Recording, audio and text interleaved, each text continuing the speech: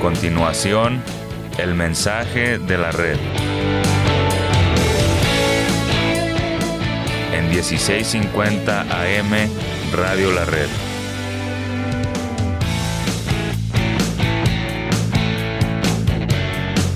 Compartiendo la verdad en amor.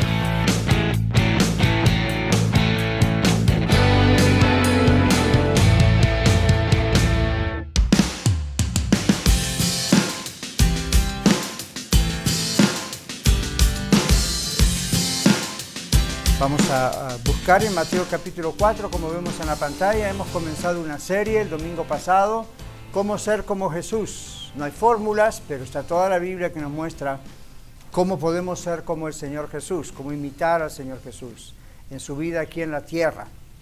Eso es lo principal, necesitamos saber cómo imitarle. Y entonces vamos a buscar en Mateo capítulo 4, hoy vamos a ir a la segunda tentación, capítulo 4, versículos 5 al 7. Y si todos lo tienen, vamos a orar y luego vamos a comenzar sin más. Gracias, Señor, te damos porque tenemos, como siempre decimos, libertad para poder hablar tu palabra, alabarte. Ayúdanos a no desaprovechar la libertad que nos has dado en este país para abrir nuestra boca y cantarte como tú nos ordenas a los cristianos. Gracias, Señor, por la oportunidad de predicar, de escuchar la predicación, de aprender, de discipularnos, de exhortarnos unos a otros, de ayudarnos. Gracias, gracias, gracias, Señor, muchas gracias. Ayúdanos a ser bien conscientes de este tesoro que tenemos con nosotros, tu palabra, esta libertad. Oramos que bendigas la lectura y el mensaje de tu palabra, la explicación de tu palabra en este día. Oramos por aquellos que están escuchando también en Radio La Red o desde lugares distantes vía YouTube o podcast en Internet. Gracias también por ese ministerio extra prácticamente que tú nos estás dando y pedimos que cada palabra sea de bendición y tú la uses, cada palabra para edificarnos. En el nombre de Jesús. Amén. Mateo capítulo 4, ustedes recordarán la semana pasada, la primera tentación tuvo que ver con el hambre. Si tenía hambre, la necesidad de todos nosotros, pero en un momento clave Jesús no actuó independientemente. Y cuando el diablo le dijo, si eres el Hijo de Dios, haz que estas piedras se conviertan en pan. Por supuesto Jesús pudo haberlo hecho. Jesús dijo, no, eso no es lo que su padre estaba queriendo. Él tenía que pasar por esa situación. Ahora vamos a la segunda de esas tentaciones y aquí vamos a aprender más acerca de cómo ser como Jesús. Entonces el diablo le llevó a la santa ciudad, esto es Jerusalén, y le puso sobre el pináculo del templo. Y le dijo, si eres el Hijo de Dios, o si eres Hijo de Dios, échate abajo, porque escrito está, a sus ángeles mandará acerca de ti, y en sus manos te sostendrán para que no tropieces con tu pie en piedra. Jesús le dijo, escrito está también, no tentarás al Señor tu Dios. Satanás utiliza el Salmo 9 y el Salmo 91, 11 y 12, donde habla acerca de lo que él acaba de mencionar sobre los ángeles sosteniendo, pero el diablo cita mal las Escrituras. Y ustedes y yo como cristianos deberíamos tener un nivel de temor con eso, porque es horrible cuando el mismo diablo utiliza las Escrituras para confundirnos. Por eso es necesario conocer bien las Escrituras y es necesario interpretar bien las Escrituras. Ahora, en el mensaje anterior vimos entonces también que el Señor Jesús no abandonó su deidad. En el texto de Filipenses 2 no dice que Jesús dejó de ser Dios, simplemente cambió la forma de su manifestación. Ustedes tienen que saber que aún en el Antiguo Testamento, en algunas ocasiones Jesús se presentó, no como Jesús, por supuesto como Dios, el Hijo, el Verbo, el Logos, como llama la Biblia, el Cordero que iba a venir en forma corpórea a la tierra. Jesús tiene esa capacidad de manifestarse de las maneras que Él quiera. En este caso, cuando Él vino al mundo, bueno, ya vino para estar 33 años entre nosotros, y ustedes recuerdan a través de la Virgen María y el Espíritu Santo, y ya saben la historia de la Navidad, me imagino. Pero esta manifestación de Jesús como hombre no hace que Él deje su naturaleza como Dios.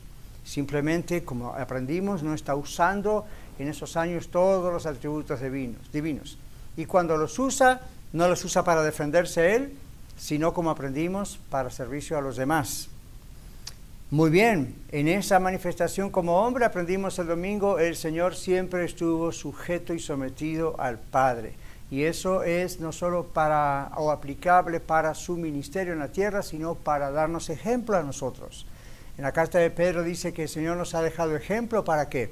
Para que sigamos sus pisadas. Entonces no podríamos seguir las pisadas de un ángel, es invisible. No podríamos seguir las pisadas de otro ser humano, es imperfecto. Pero podemos seguir las pisadas, el ejemplo del Señor Jesús. Y cada domingo estoy insistiendo en eso. No observemos los dichos, los mensajes del Señor Jesús solamente. Eso es lo principal. Pero también tenemos que mirar cuándo y por qué y cómo lo dijo. ¿Qué pasó?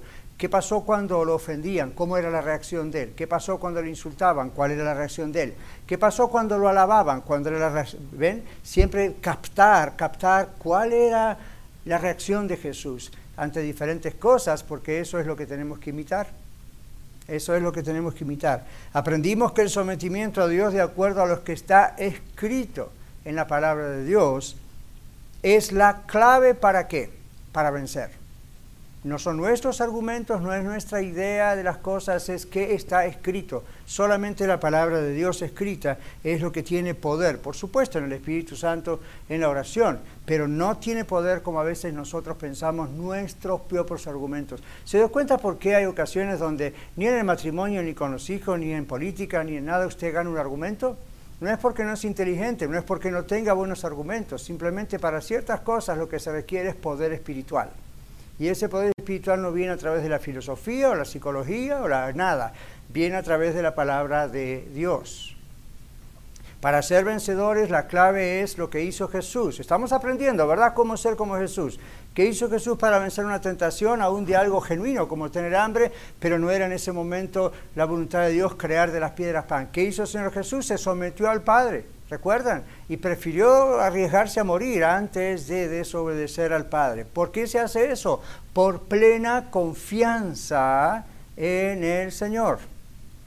Por plena confianza. Por eso, el título del mensaje de hoy, ¿cuál es? Ejemplo de confianza y fortaleza en Dios. Solo imitando a Jesús vamos a tener la experiencia maravillosa de confiar en Dios. No podemos confiar en Dios en nuestras propias fuerzas. Entonces, ¿cómo confiamos en Dios? Imitando cómo Jesús confió en Dios. Él nos da fortaleza para obedecerle. Si no confiamos en Dios, no vamos a tener fuerzas para obedecer en los momentos más duros de nuestra vida o en los momentos de todos los días. Y si no tenemos fuerzas para vencer, no podemos vencer. La fortaleza viene del Señor para vencer. En el texto hay 2 o 3 cositas curiosas que necesitamos aclarar. En primer lugar, dice que el diablo lo llevó al Señor Jesús al pináculo del templo. Esto parece un poco extraño porque Jesús estaba en el desierto, ¿verdad? Las tentaciones ocurrieron en el desierto. ¿Qué significa la expresión que el diablo lo llevó al pináculo del templo? Indica que el Señor experimentó probablemente una visión en su mente, no una transferencia física desde el desierto hasta la torre del templo, o una especie de paseo con Satanás por las calles de Jerusalén. ¿Se imaginan? Eso no iba a ocurrir. Entonces la tentación fue probablemente imaginarse estar en lo más alto y visible del edificio del templo. El templo no era un solo edificio. El templo propiamente dicho era un edificio, pero alrededor tenía otros edificios y torres y muros y todo ese tipo de cosas, inclusive muros de protección. Y había una parte que está traducida en español como el pináculo, pero es como una gran torre donde casi siempre se vigilaba e inclusive a veces el sumo sacerdote aparecía por allí. Era visible a toda la ciudad y toda la ciudad podía ver ese lugar. La tentación fue imaginarse estar en lo más alto y visible del edificio del templo y a la vista de mucha gente arrojarse al vacío, tirarse al vacío. Son 450 pies de altura, según la arqueología, ese pináculo del templo. La idea era: tírate, eres el Hijo de Dios, mira, la gente te está observando. Cualquiera que se asomaba a esa torre, la gente inmediatamente observaba eso. ¿Quién está ahí arriba?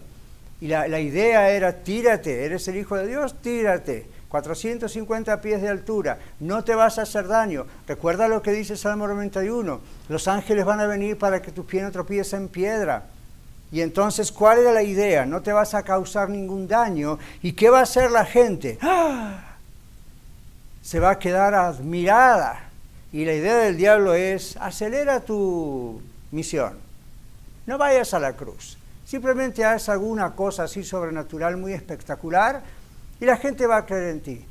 Ahora, los que somos un poquito conocedores de la Biblia o mucho, ¿cuántas cosas hizo el Señor Jesús en su ministerio? Multiplicó panes y peces, caminó sobre las aguas, ni sus propios discípulos estaban creyendo en él. ¿Cuál era la garantía de que tirarse de la torre del templo y no hacerse daño iba a hacer que la gente lo siguiese? Posiblemente lo iba a seguir, pero más o menos como la gente sigue a un cantante de rock and roll. Un tiempo, mientras pueda cantar. Y después, bye, si yo te he visto, no me acuerdo. El Señor Jesús no quería fama rápida, no quería un seguimiento rápido, no era esa su misión tampoco. El enemigo sabía que el Señor Jesús, si se tiraba del templo, no sufriría daño físico, pero caería en algo peor, caería en el pecado de no confiar en la voluntad de su Padre y en los propósitos por los cuales el Padre lo envió al mundo. Jesús no tendría ninguna duda de que Dios enviaría ángeles para que él no se estrellase contra el suelo y muriese, o se lastimase, o se quebrase los huesos. Ese no es un problema de fe en el Señor Jesús. El asunto es, no es la voluntad de Dios hacer semejante cosa para atraer la atención sobre él mismo en ese momento. La trampa del enemigo era hacer que Jesús actuara independientemente, separado de la voluntad del Padre para su vida y su misión en la tierra. Entonces, la trampa, ¿verdad? ¿Cuántas veces el diablo, Satanás, nos tienta a actuar independientemente de Dios? En el famoso Padre Nuestro, Jesús nos dice que debemos orar, tu voluntad sea hecha en la tierra como se hace en el cielo. ¿Cuánta gente reza eso de memoria y a los 5 minutos va y hace su propia voluntad, no la voluntad de Dios? Nosotros también, tantas veces, Señor, quiero hacer tu voluntad, tu hijo, estoy sometido a ti. Y a los pocos minutos nomás, a veces ni hay que esperar un día, salimos por otro lado haciendo nuestra voluntad. No confiamos que Dios pueda intervenir en una situación y decimos, acá yo tengo que poner rápido, tengo que hacer algo. Jesús no actúa así, por lo tanto nosotros tenemos que aprender de Jesús a no actuar como nosotros queremos independientemente. La meta de Satanás es hacernos caer en la trampa de atraer a la gente hacia nosotros mismos. No está diciéndonos, haz un milagro, eres el nuevo Mesías, eres el moderno Jesús. No, pero hay muchas maneras en esta trampa de atraer a la gente hacia nosotros mismos. Ya sea para que nos presten atención, para sentir que nos valoran, o para que nos acepten como parte de su círculo de relaciones. Los seres humanos somos capaces de hacer cualquier cosa con tal de que la gente vea que estamos allí, que vivimos. Y aún los más tímidos que dicen, no, yo prefiero ser una sombra, de alguna manera aún esa actitud hace que la gente sea atraída hacia ellos, pero de una manera incorrecta. Podemos ser tentados también a saltar al vacío, como vamos a usarlo como analogía también, al vacío de la victimización. Pobrecito yo, ¿verdad? Y doy lástima y todo el mundo tiene que saber cuánto sufro. O de inventar historias. La mitomanía, como dicen en la psicología, la manía de inventar historias, que estuve en tal lugar y nunca estuvo, que hizo tal cosa y nunca lo hizo, que pasó esta experiencia y nunca realmente la tuvo. ¿Por qué surge esa necesidad de crear esas historias? O de creer que soy una víctima, o de quejarnos constantemente de algo. Hay mucha gente que ustedes y yo conocemos en la calle, en el trabajo y a veces hasta en las congregaciones, que de pronto es como una queja constante y uno dice, algo pasa aquí. Podemos saber que hay un sufrimiento genuino, pero aún así, ¿por qué hay victimización? ¿Verdad? Soy por mí. ¿Y por qué hay esta idea de queja? ¿O por qué hay esta idea de inventar historias? ¿O qué está ocurriendo? estamos siendo tentados y estamos cayendo en la trampa de Satanás de tratar de atraer gente sobre nosotros. El diablo no es omnisciente, es decir, no lo sabe todo como Dios. El diablo no es omnipresente, o en otras palabras, no está en todas partes como Dios. Pero ¿saben qué hace? Tiene poder suficiente para influir en nuestra forma de pensar al mirarnos y al ver cuál es nuestra personalidad, por qué lado vamos. ¿Somos inseguros? ¿Hemos tenido traumas en la vida, aún en la niñez, que nos han provocado inseguridad? Listo, ahí está el plato servido para decir, ya sé por qué lado agarrar, ya sé por qué lado atacar. Y comienza a instigar en la mente cosas. Si usted dice, ¿tiene el diablo poder para hacer eso? Bueno, el diablo no tiene poder para leer nuestra mente, pero de acuerdo a lo que ve, tiene poder para trabajar con eso. No sabía lo que estaba en la mente de Jesús, pero sabía lo que estaba escrito en el libro capítulo 91 de Salmos. Y sabía que acababa Jesús de venir de un lugar en el río Jordán donde la voz de Dios dijo, este es mi Hijo amado en el quien tengo contentamiento. Y la tentación vino, ¿con qué eres el Hijo de Dios? Entonces comienza a ser HB, ¿ven? Entonces nosotros también. Ahora eres un cristiano, eres un hijo o hija de Dios. Ok, aquí te van todas las pruebas y tentaciones posibles de acuerdo, customized, de acuerdo a quién eres, diría el diablo. ¿Ok? De acuerdo a quién eres. Hay tentaciones y hay pruebas que son muy similares y estándares para todo el mundo, pero tiene esa cuestión del modelo y del molde de cada persona. Es muy interesante. Podemos ser tentados a todas las cosas que hemos mencionado. También podemos ser tentados en ocasiones a imaginar experiencias espirituales pensando que vienen de Dios. Algunas, claro que son de Dios, pero no las imaginamos, son concretas. Pero nuestra imaginación puede ir tan lejos como pensar inclusive que hemos tenido algunas experiencias que son de Dios sin saber que en realidad nos están dominando nuestras propias emociones o el enemigo. El Señor Jesús no cayó en la tentación de la vanidad, o más técnicamente hablando es la palabra presunción, presumption. Él no cayó en esa vanidad. Soy el Hijo de Dios, yo te voy a demostrar al diablo quién soy. Le voy a demostrar al pueblo de Israel quién soy. No, Jesús no hizo eso. Más bien Jesús dice, fue humilde, manso y humilde, confió constantemente en su Padre. ¿Y cuál fue el resultado? Su Padre lo fortaleció en todo momento. ¿Recuerdan en el bautismo? El Espíritu Santo desciende sobre él como paloma. No quiere decir que el Señor no tenga el Espíritu Santo, Dios es Dios. Pero en ese momento comienza el ministerio de Jesús en poder, con poder, y el Señor confía su ministerio, su vida como hasta ese momento, y ahora aún más, camino a la cruz, en 3 años, el Señor confió completamente en su Padre. Y por eso fue fortalecido. En Romanos capítulo 8, versículo 37, nos muestra que somos más que vencedores por medio de aquel que nos amó. ¿Qué nos está diciendo Dios a través de Pablo en Romanos? Que el Señor siempre mostró su confianza absoluta en el Padre y fue vencedor, y esa es la razón por la cual nosotros somos más que vencedores. Fíjense que Pablo dice, somos más que vencedores por medio de aquel que nos amó y se entregó a sí mismo, es decir, por medio de Jesús.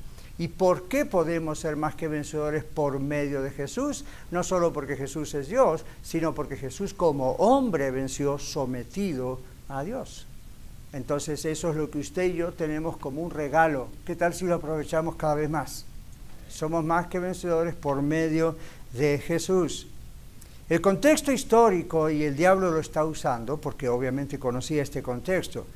Los israelitas presumían, tenían vanidad acerca de su elección como el pueblo escogido. Todos sabemos eso, ¿verdad? Dios escogió a Abraham y de allí hizo un pueblo, el pueblo judío, el pueblo de Israel.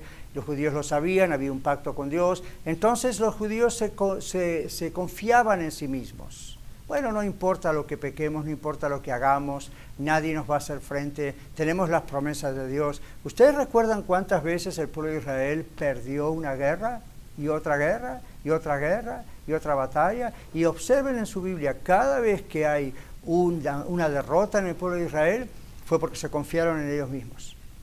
Pecaron y abandonaron a Dios. Dijeron, ni modo, soy salvo y Dios. Entonces, eso es presunción.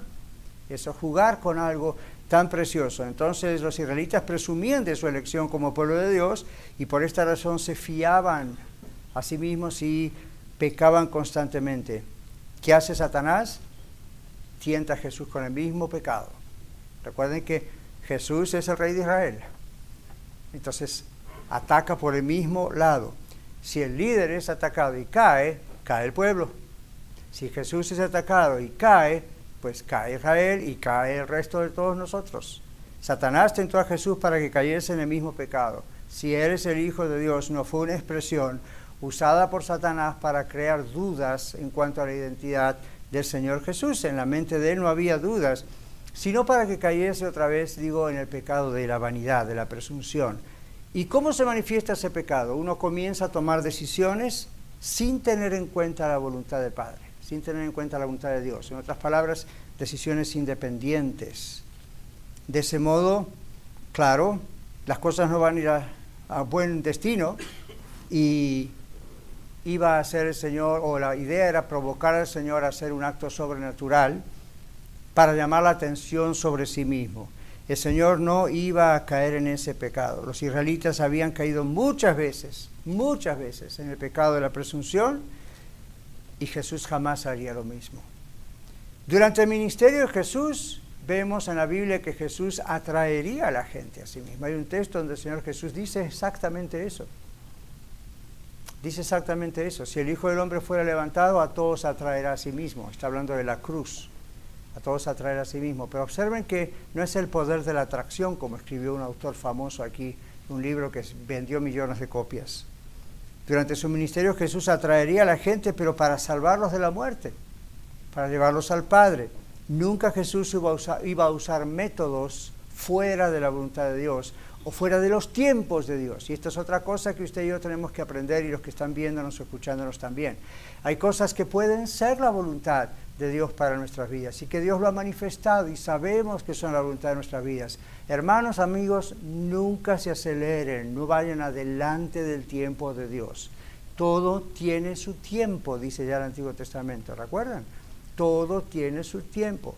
El problema de muchas iglesias alrededor del mundo es que hay gente que se acelera a su tiempo. Dios quiere que haga esto, ¡boom!, y voy. Dios tiene su tiempo. Y Jesús se tomó el tiempo. Observen que no empezó el ministerio hasta como a los 30 años. Y la vida en aquellos años no era tan larga como nosotros ahora. A veces vivimos hasta 90, 95 años promedio. En aquel tiempo no. Y un hombre a los 30 años ya tendría que haber comenzado su labor hace tiempo, a pesar de que había sacerdotes que comenzaban a esa edad. Pero el Señor se tomó su tiempo. El Señor no hizo las cosas hasta que era el tiempo de Dios, el tiempo de su Padre. Así que esa es la lección con nosotros. Todo tiene su tiempo. Si nos aceleramos con el tiempo, somos vanidosos, somos presuntuosos, estamos pensando que nosotros sabemos más que el mismo Dios. Y nuestro concepto del tiempo y de las cosas, ¿por qué nos apuramos tanto? ¿Es realmente porque estamos queriendo glorificar a Dios, o tiene que ver con nosotros? La pasión de querer hacer algo. El Señor siempre dependió de su Padre. Dios tomó tiempo para traer al Mesías al mundo. Muchísimo tiempo. Cientos y cientos de años pasaron hasta que el Señor Jesús vino al mundo. Y Jesús dijo, es en el tiempo de Dios.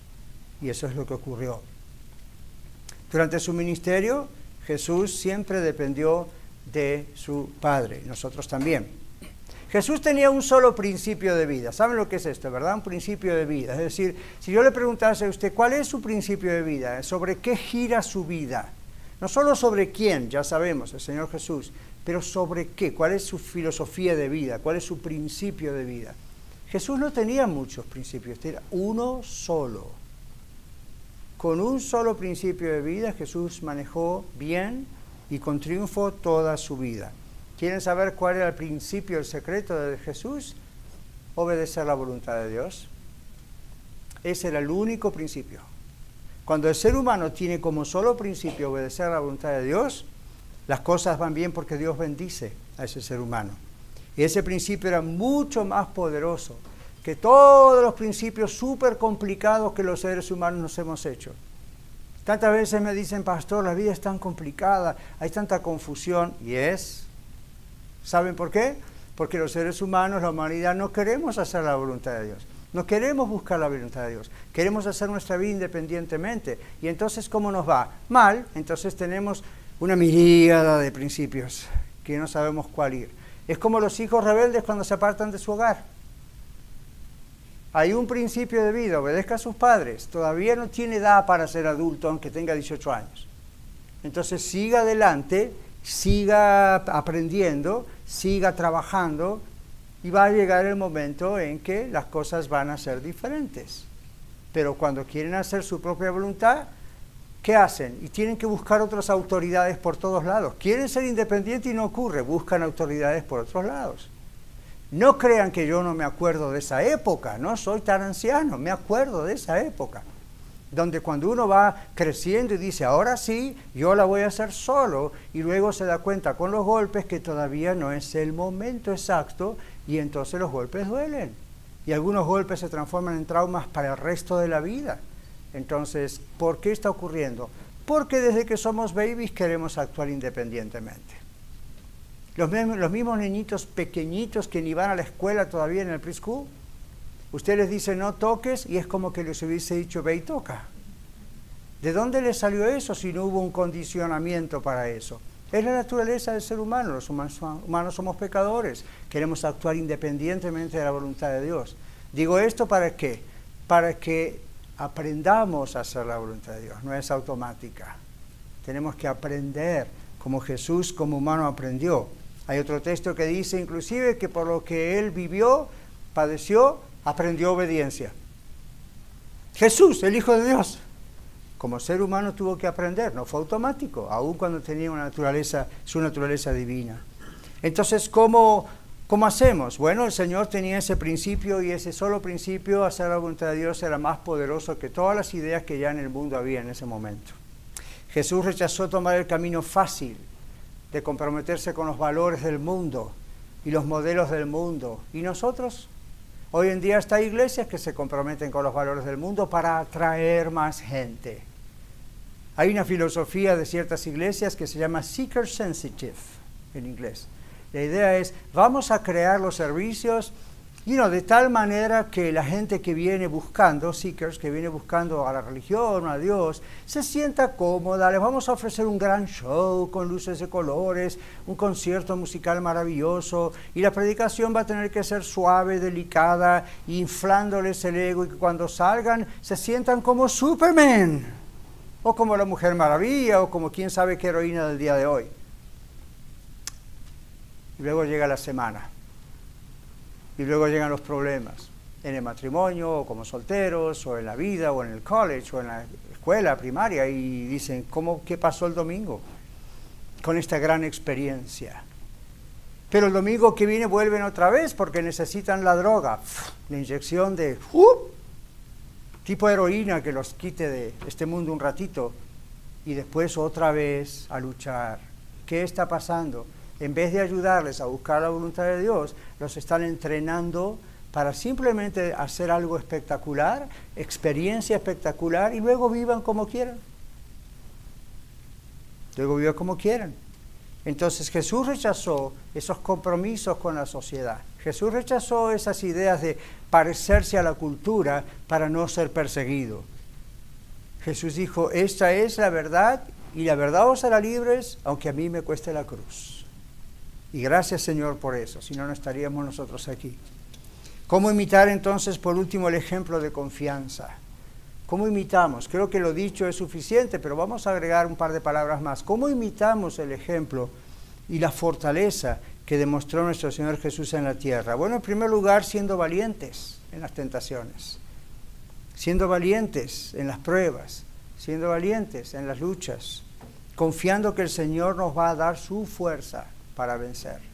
¿Cómo ser valiente? Y no hay un entrenamiento, técnico militar para ser valientes espiritualmente. Conocemos la palabra de Dios bien, estamos aferrados a Él, estamos en la comunión con los hermanos en la iglesia, estamos en la oración, tenemos todas las herramientas necesarias para ser valientes. En el momento de la tentación, de la prueba y de la lucha, confianza en el poder para vencer. En Efesios capítulo 6, versículo 10, Dios nos dice, fortalezcanse en el Señor y en el poder de su fuerza. No en la de ustedes, no en la del pastor, no en la de la iglesia, no en la de otros hermanos. Confíen en todos ellos como instrumentos de Dios, pero las fuerzas vienen de Dios o no vienen. ¿Están de acuerdo? Es lo que ocurre. Ya lo hemos experimentado algunos cristianos viejos. ¿Las fuerzas vienen de Dios o no vienen? Entonces, dice, fortalezcanse en el Señor y en el poder de su fuerza. Él experimentó como hombre el vencer. ¿Por qué? Porque siempre dependió de la voluntad de su Padre y entonces salió vencedor. Él nos dejó ejemplos para que sigamos sus pisadas y encima de eso, el día de Pentecostés envió el Espíritu Santo para que tengamos poder para hacer todas estas cosas. La segunda cosa es creyendo que el Señor es todo lo que necesitamos en la vida, que Él es suficiente y por eso Él es nuestra fortaleza. Ahí está la segunda cosa, cómo imitamos el ejemplo de fortaleza y confianza que Jesús tenía en su Padre Dios, creyendo que Él es todo lo que necesitamos en la vida. Él es suficiente y por eso Él es nuestra fortaleza. En Filipenses 4:3 el famoso texto dice, todo lo puedo en Cristo que me fortalece. En Cristo, ¿ven? No dice en la religión, aunque la religión no es mala, pero no dice en la religión, no dice todo lo puedo en mi cuenta bancaria que me fortalece, o todo lo puedo en mi salud física que me fortalece, o en mis estudios. Todo lo puedo en Cristo que me fortalece. Muy importante entender eso. En tercer lugar, ¿cómo imitamos el ejemplo del Señor Jesús en cuanto a su confianza y fortaleza en Dios? Temamos al Señor y no al hombre, ni al diablo. En Salmo 34:9 dice, temed al Señor todos sus santos, los creyentes, pues nada falta a los que le temen. Y algunos han tomado este texto y por supuesto necesitan algún texto para apoyar la prosperidad financiera o alguna cosa. Y dice, usted tema a Dios, sirva a Dios, Dios le va a dar absolutamente todo. El texto lo que está diciendo es que en medio de las tentaciones, en medio de las luchas, en medio de las pruebas, nada nos faltará porque tenemos el valor para vencer que Dios nos va a dar en ese momento. Quizá usted hoy está aquí con nosotros como iglesia y dice, yo no sé si en el momento duro de la prueba, si alguien me pone una pistola en la cabeza y me dice renuncia a Cristo, si yo no voy a negarlo, tiene que aprender esto. Si usted es genuinamente un hijo, una hija de Dios, está en comunión con Dios todos los días, si llega ese momento, el Espíritu Santo de Dios le va a dar las fuerzas para no negar a Jesús y morir como un héroe de la fe. No para que se hable de usted después y se haga un monumento. A lo mejor va a ser anónimo si eso ocurre. Ahora, uno dice si eso ocurre. Vayamos inclusive a cosas no tan extremas. Temamos al Señor y no al hombre. Cuando uno quiere comprometerse con la sociedad, seamos como personas o como una iglesia, y uno dice vamos a hacer lo que hace el mundo para quedar bien con todos, estamos teniendo temor del hombre. ¿Comprenden eso? El Señor Jesús no tenía temor de lo que le podían hacer. Él sabía que le iban a hacer muchas cosas, inclusive llevarlo a la cruz. El Señor tenía temor de hacer la voluntad de Dios. Y por eso Dios lo fortalecía. Teniendo por último fe en aquel que venció a Satanás, Jesús. Esto es un complemento del punto anterior. Jesús venció a Satanás, al pecado y a la muerte. No dejó nada ahí pendiente. En Colosenses capítulo 2, 13 al 15... claramente el Señor nos muestra que Él venció todo. Permítame leérselos ya hacia el final de nuestro mensaje de hoy, pero Colosenses 2, 13 al 15, dice, y a vosotros estando muertos en pecados y en la incircuncisión de vuestra carne, les dio vida juntamente con Él, perdonándoles todos los pecados, anulando el acta de los decretos que había contra nosotros, que nos era contraria. ¿Cuál es ese acta? El alma que pecare esa morirá. Por cuanto todos pecaron, todos están destruidos de la gloria de Dios. Jesús al morir por nosotros, en nuestro lugar, anuló ese acta que era contraria para nosotros. Y dice, quitándola del medio y clavándola en la cruz. Y escuche el verso 15 también. Y despojando a los principados y a las potestades, los exhibió públicamente, triunfando sobre ellos en la cruz. Entonces, mis queridos hermanos y amigos, nosotros tenemos nuestra fe en aquel que venció al diablo, el pecado y la misma muerte. Nuestra fe está puesta en Él, cualquiera sea su voluntad para nosotros. Por eso otro texto dice, sea que vivamos o que muramos, del Señor somos. ¿Okay? En inglés diríamos, no problem, después de eso. Sea que muramos, sea que vivamos. Otro texto dice, Jehová dio, Jehová quitó, sea el nombre del Señor bendito. Esas son declaraciones de confianza, de 100% de confianza. El teólogo cristiano William Barclay dijo en cierta ocasión, la fe que depende de señales milagrosas no es fe, sino la duda que busca pruebas en el lugar incorrecto.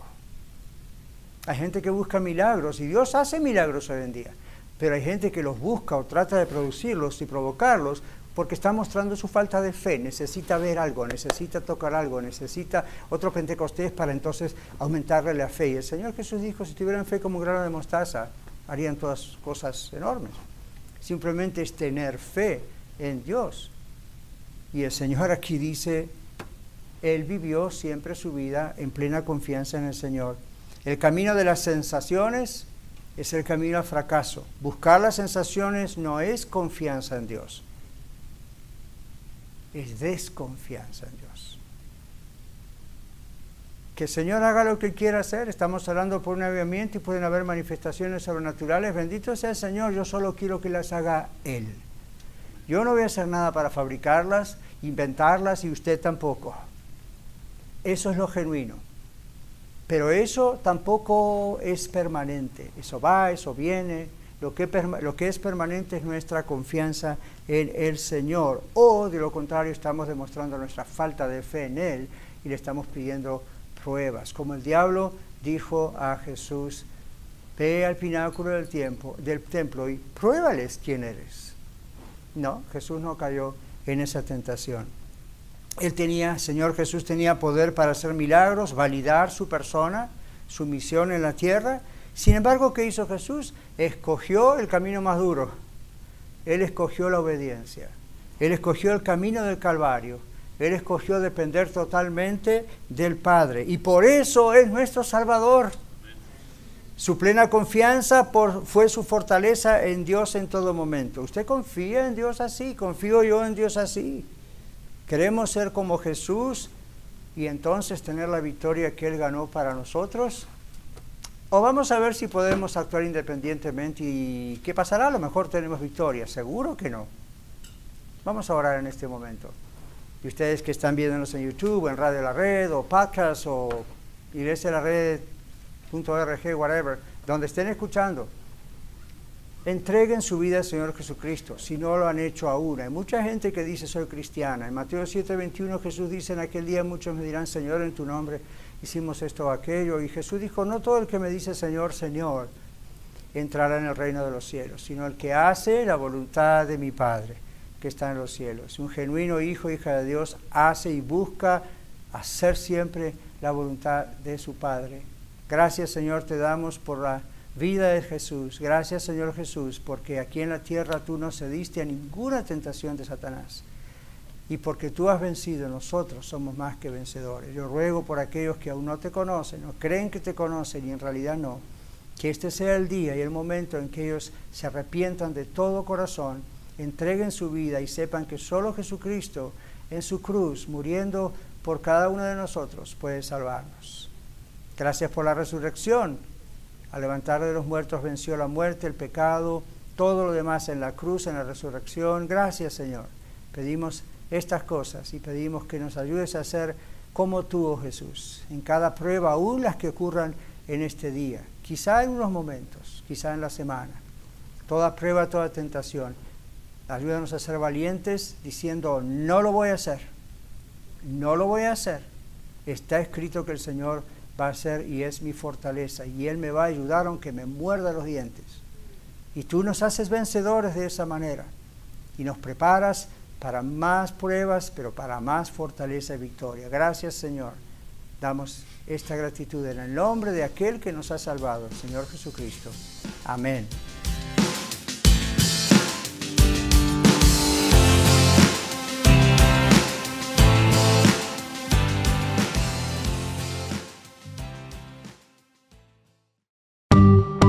Compartiendo la verdad en amor. Radio La Red.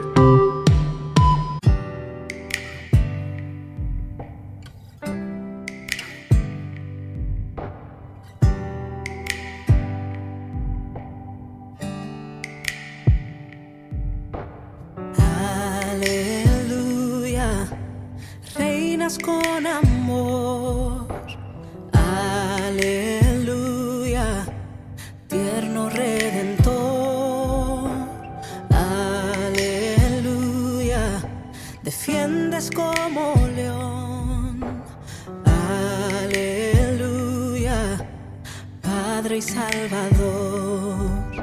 Hogar para el perdido, perdón para el caído, fuerza en la debilidad.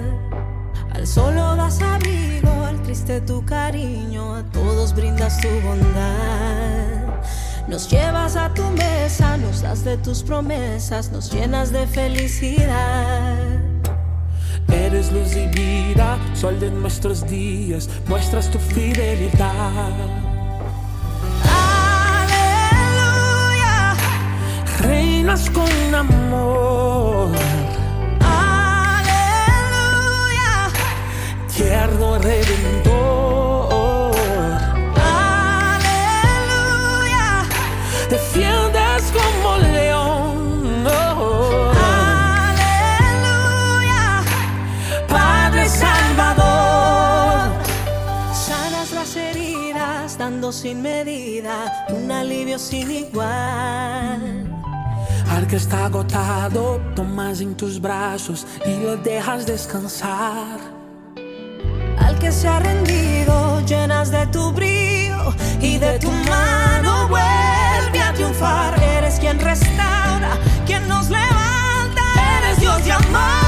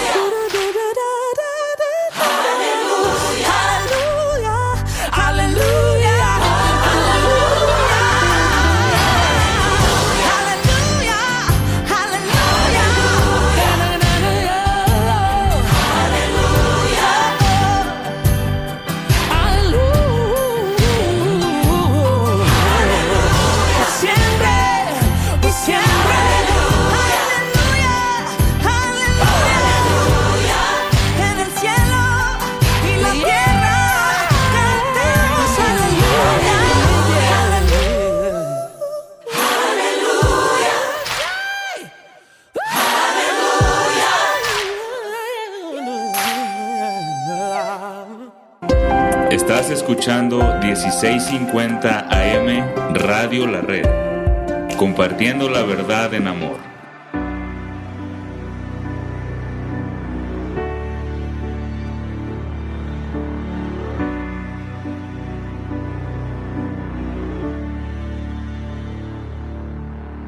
Aquel que en el principio nos creó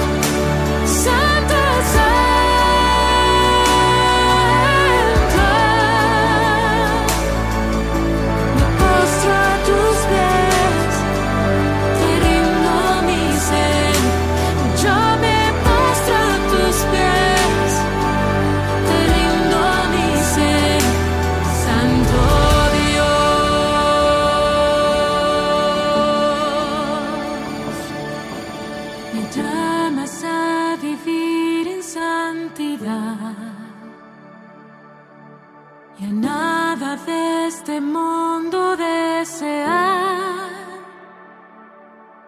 Tu sangre me compró en esa cruz. Me pides que yo sea como tú, Santo.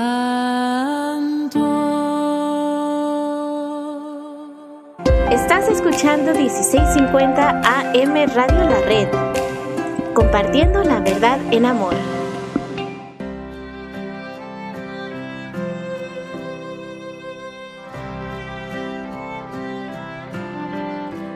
Puedo oír la voz de Cristo que me llama hacia Él. Todo cuanto necesito lo encuentro solo en Él. Buen pastor, refugio eterno, mi todo en todo es Él. De la vida Él es la fuente, mi esperanza en Él pondré.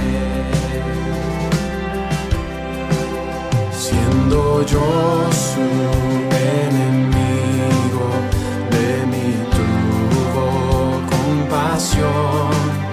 Rechazaba yo su gracia y Él abrió mi corazón. Nada bueno en mí yo encuentro, mi virtud viene de Él. Y cuando en Él yo esté completo, para siempre cantaré, para siempre cantaré. Cantaré, cantaré, el Cordero digno es el Salvador.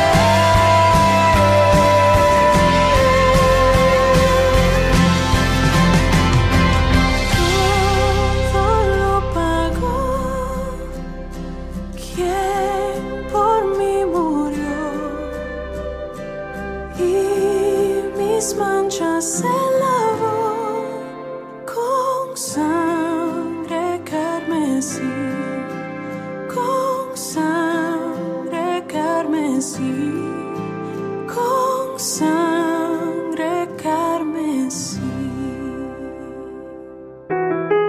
1650 AM, Radio La Red, compartiendo la verdad en amor.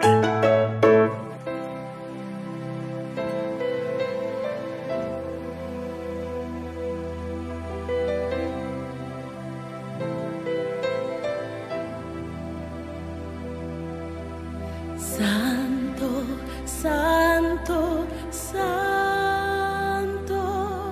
Señor omnipotente, siempre el labio mío loores te dará. Santo, santo, santo, te adora reverente, Dios en tres personas, bendita Trinidad.